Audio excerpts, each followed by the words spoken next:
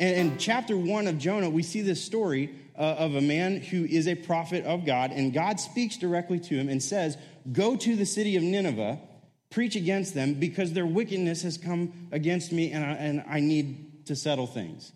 And Jonah then books a ticket on a ship in the exact opposite direction of Nineveh. And while he's on this ship, he tells the sailors that he's with, horrible pagan human beings, they're not followers of Yahweh, and he tells them, apparently in conversation, they're like, hey, what do you do? He's like, well, I'm a prophet, and right now I'm running away from God. He's told me to go to this one place, but I'm going in the exact opposite direction. Like, he tells them. He doesn't witness to them. He doesn't share his faith. He says, I'm running away from God. And then he goes downstairs in the bottom of the boat. He takes a really, really nice nap. He goes to sleep, and a massive storm comes up because of Jonah, because he's being disobedient. The sailors are trying everything they can to spare his life, to save everybody's life, to save the ship. And Jonah comes out, and they wake him up, and they're like, how are you sleeping? He's like, oh, actually, this is my fault. This is all because of me. I serve the God who's over the wind and the seas and the earth, and he's mad at me. So you need to throw me overboard. And he doesn't, again, does not witness to them, does not tell them about his God, does not do the things that a prophet should do. He says, you just got to kill me. So they throw him overboard. And that's like sort of the end of chapter 1, except we get this wild detail that God sends a giant fish to swallow Jonah. And so that's where we start chapter 2, right? With just the worst prophet ever. And he is in as bad a situation as you can probably fathom being in. He is in the belly of a fish. And Jonah then prays, right? It's like the first holy thing that he's done the entire story. And he prays to God while he's in the belly of the fish. And that's chapter 2. And let's just read through what Jonah prays, right? So in chapter 2, it says, from inside the fish, Jonah prayed to the Lord his God. He said, in my distress, I called to the Lord, and he answered me. From the deep, in the realm of the dead, I called for help, and you listened to my cry. You hurled me into the depths, into the very heart of the seas, and the currents swirled about me. All your waves and breakers swept over me. I said, I have been banished from your sight, yet I will look again toward your holy temple. The engulfing waters threatened me, the deep surrounded me. Seaweed was wrapped around my head. To the roots of the mountains I sank down. The earth beneath barred me in forever. But you, Lord my God, brought my life up from the pit. When my life was ebbing away, I remembered you, Lord, and my prayer rose to you, to your holy temple. Those who cling to worthless idols turn away from God's love for them, but I, with shouts of grateful praise, will sacrifice to you. What I have vowed, I will make good. I will say, salvation comes from the Lord. Then God commands the fish to vomit Jonah up on the dry land. And I love that the Bible says vomit there. But really, if we look at it, this is the best thing that Jonah has done so far. He prays. And if you look at his prayer, it is a beautiful prayer.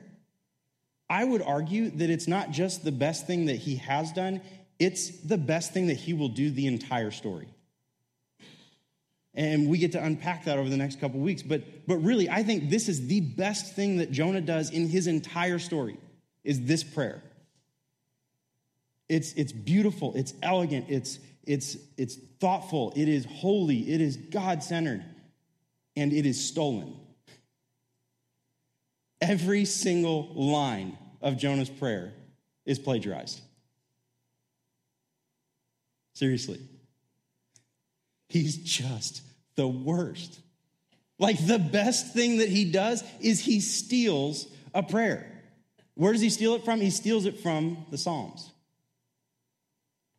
Here's references. These are the words of Jonah, and then the reference right next to it is where it's found in the Psalms. Eugene Peterson writes about this in his telling of the story of Jonah, and literally every word that Jonah prays is taken from the Psalms. Lock, stock, and barrel, he steals the whole thing. What an awful prophet. That's one way of looking at it. There's another way of looking at what Jonah does here, and I want us to explore that. Maybe Jonah isn't the worst. But readily, like, the very first thing that comes to my mind is this guy is pathetic, right? Like, so at our house right now, we're in in a phase of life where there are lots of Disney movies being played all the time. And my son and daughter, they love particularly Beauty and the Beast and The Lion King, which is like endearing to me because it says that something from my childhood has stood the test of time and it's good for multiple generations. And he loves The Lion King. And we watched this moment several times on repeat because we watched the movie over and over. But there's this moment where little Simba and Mufasa are hanging out. And Mufasa says to Simba, "You deliberately disobeyed me today," right? And he put himself in danger, and he had to go save him. And Simba responds, he goes, "Dad, I was just trying to be brave like you."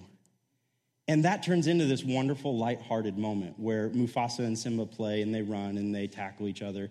And that's really, really cute until a few weeks later, your son decides that he wants to jump off the couch and give his sister the people's elbow, like in the middle of the living room. And he knows that, like, we're not supposed to stand on the couch. We're not supposed to jump off the couch. We're definitely not supposed to lay the smack down on our sister in the middle of the living room from the couch. He knows all of this. We've told him. And even right before he jumped, I said, "Desmond, you shouldn't do that." And he looks at me and he jumps. And he does his best The Rock all over his little sister. And I say, "Desmond, you disobeyed me." And he said, "Dad, I was just trying to be brave like you."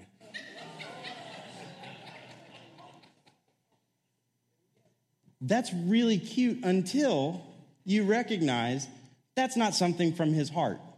He's just parroting an animated lion cub to try and get out of trouble. Right? It loses its meaning when you say, you didn't come up with that. You're not original. And that's what I feel when I look at Jonah. The guy stole all of his prayer. He runs from God. He's not a public witness for him. He gets himself thrown overboard, and God swallows him up. And when he is in the midst of his troubles, he uses copied prayers. But I really do think there is another way that we can look at it. Because here's the problem. When we pray and we think that the most spontaneous prayers are the most beautiful, the most personal, the best prayers, right? That's a belief that we tend to have, whether we would say it or not. We think people that can just spontaneously start praying, they are great prayers. And the more heartfelt I can be in the moment, the better prayer I am. Except when I pray in moments of distress, and those are generally the moments we pray, right? We either pray when things are going really, really well or when things are going really, really bad. But when I pray when things are really bad, it's very easy for those prayers to be all about me, all about my circumstances, because that's what I'm focused on in the midst of trouble. Now, I'm sure you're completely different. Right? When things are not good for you, you don't think about yourself at all. That's just sort of what we tend to do. And prayers that are all about us, I don't know that those are really the most effective prayers. Right? God knows exactly our mess.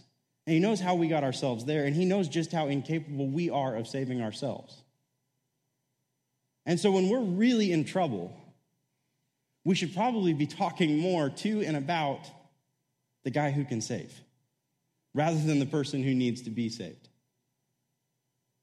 And if you look at Jonah's prayer, there's all sorts of personal references, but it's largely focused on God. Right? He talks about his circumstance. He applies metaphors and literal alliterations of what's happening to his circumstances, but the main purpose of the prayer is focused on God, his character, his sovereignty, his actions, his presence in his circumstance. I think that's not too bad of a prayer to pray. The other reason that I don't think Jonah's awful is because when we're really in trouble, there are times that we don't have words. Right? Have you ever been there? You get the text, the phone call, you see the news story. Right? Your friend said, "We lost the baby. She's in a coma. We don't know what's going to happen. There has been another shooting in which young, innocent lives have been taken. What do we say? I don't have words for those moments.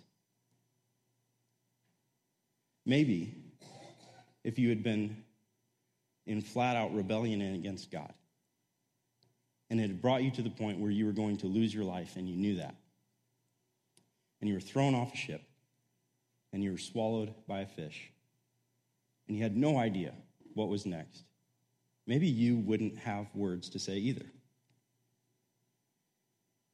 And so maybe you wouldn't have prayed at all because you wouldn't know how. Maybe if you had prayed, it would have been all about you. When in fact, the reason that you got thrown overboard was because you'd made everything all about you for a long time.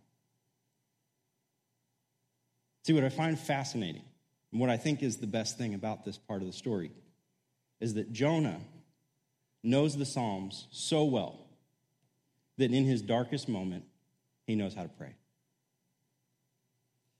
He knows how to pray things that don't match his circumstance. Definitely not from his perspective.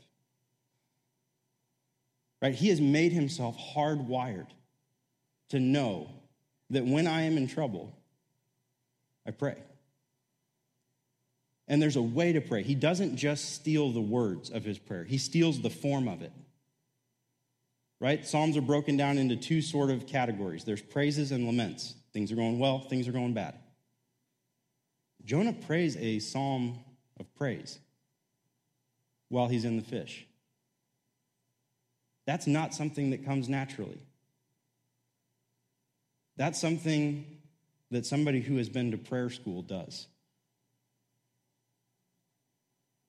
For 2,000 years, Christians, our Jewish predecessors, had a manual that they called the School of Prayer. It's called the Psalms. For thousands of years, people have been praying the Psalms because the Psalms teach us how to pray. Now, somewhere along the way, we've sort of lost that. Like, we see the Psalms as this really big, longest book in the middle of our Bible that has poetry that doesn't make sense to us. It's incredibly boring. It is a chore to get through. And there's only a few of them that are good enough that we should recite them at funerals. Anybody like, yeah, that's sort of what my experience of the Psalms has been. That's not how we saw the Psalms for thousands of years. They weren't just poetry. They were cries of hearts.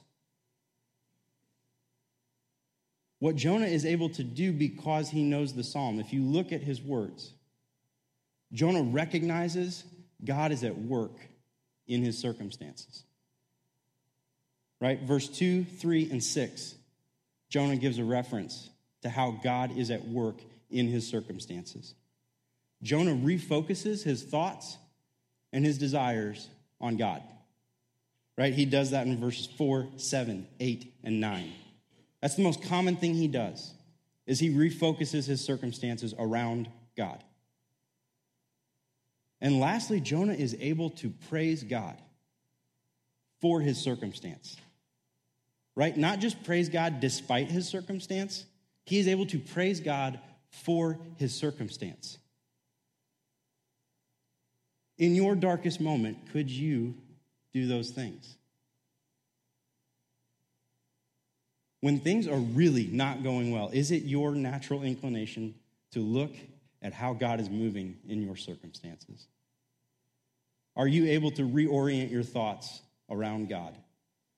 And are you able to praise him in spite of and because of your circumstances? That doesn't come naturally to me. But somehow it does for Jonah. Because he has learned how to pray. This is our manual. John Calvin, one of the reformers, he would write about the Psalms. He says these words: We're going to get them up on screen. He says, the book of Psalms is like a mirror, reflecting back to us every conceivable human thought and emotion. The brightest joy, the highest praise, the deepest grief, the fiercest rage. Sometimes all appear in the same psalm. No part of our human condition is left unaddressed. The Psalms are not boring poetry that we have to get through as a part of our Bible reading. The Psalms are the expression of our hearts to God. They're inspired by him. They are the language that we have been given to talk to him. And they are essential in us learning how to approach and answer God in the midst of our circumstances.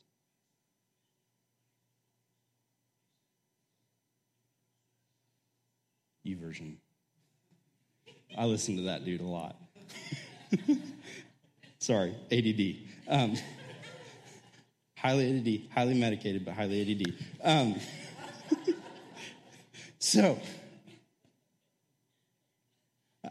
Sorry. Squirrel. Okay. It's all good. The Psalms are the language that we have been given to pray to God. Right? And for most of my life, I thought that they were just the boring big book in the middle that we just got through in a Bible reading plan. But a few years ago, I was walking through depression. And I found the Psalms.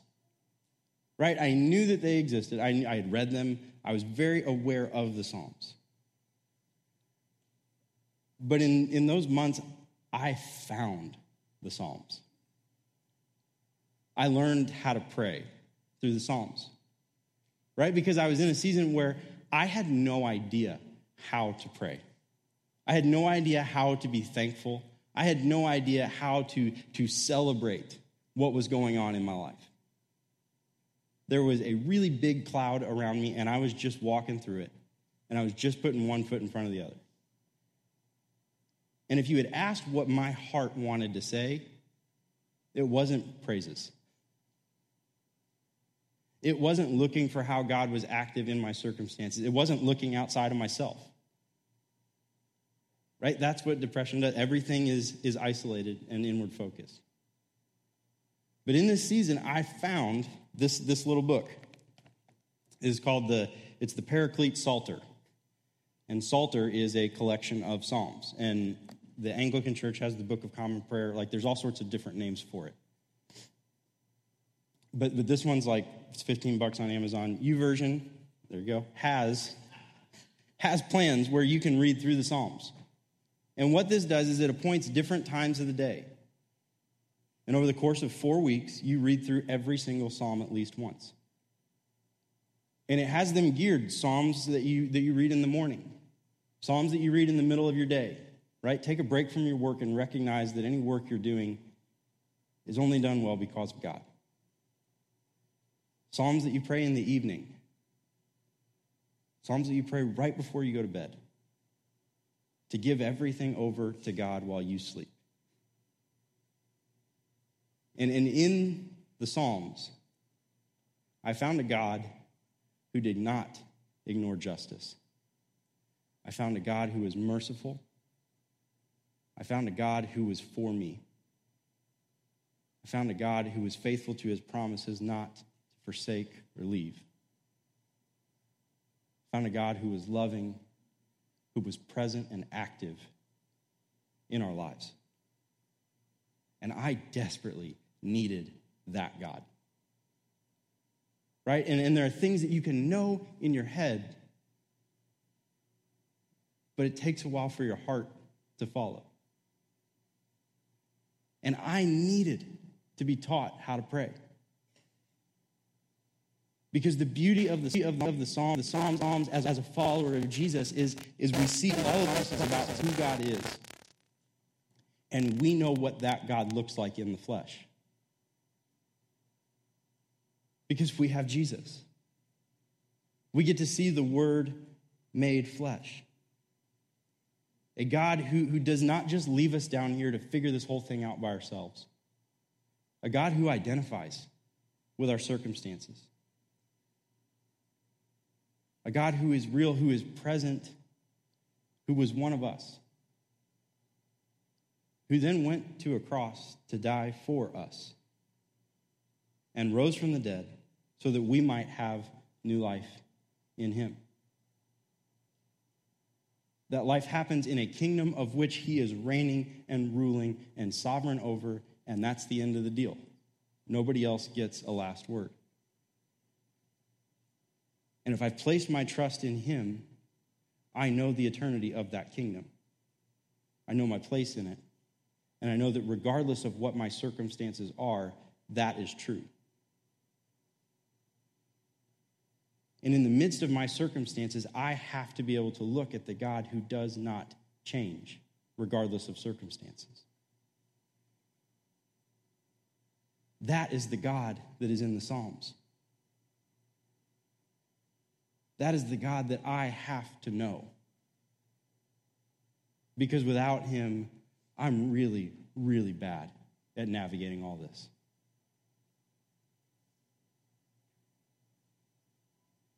So today, I want you to know the Psalms are not just a big piece of your Bible that's really boring. They are prayers. And I think that's the biggest change that I ever made in my devotional reading of the Bible was stop looking at the Psalms as just words to get through. But when I started seeing them as prayers and I made them my own prayers, it changed everything. Because I was able to say to God things that my heart didn't really know yet. But I needed it to be true.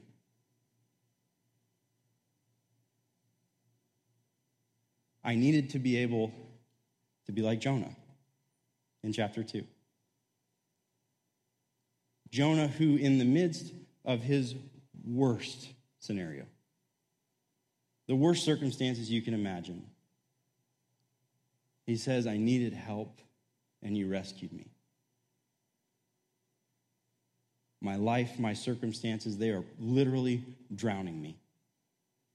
Yet I'm going to look to your holy temple. And you are going to hear my prayer, because that's who you are, God. And you're going to save me. And he closes the whole thing out by saying, I will praise you. The vows that I've made, I'm going to fulfill them. Salvation comes from the Lord.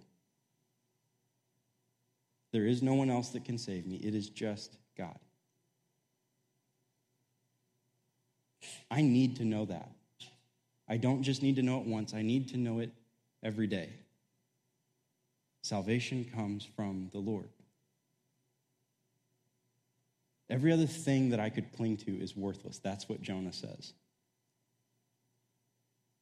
I need God. Do you know that? Do you know that in your head and in your heart? There's a difference. I invite you to live in the Psalms.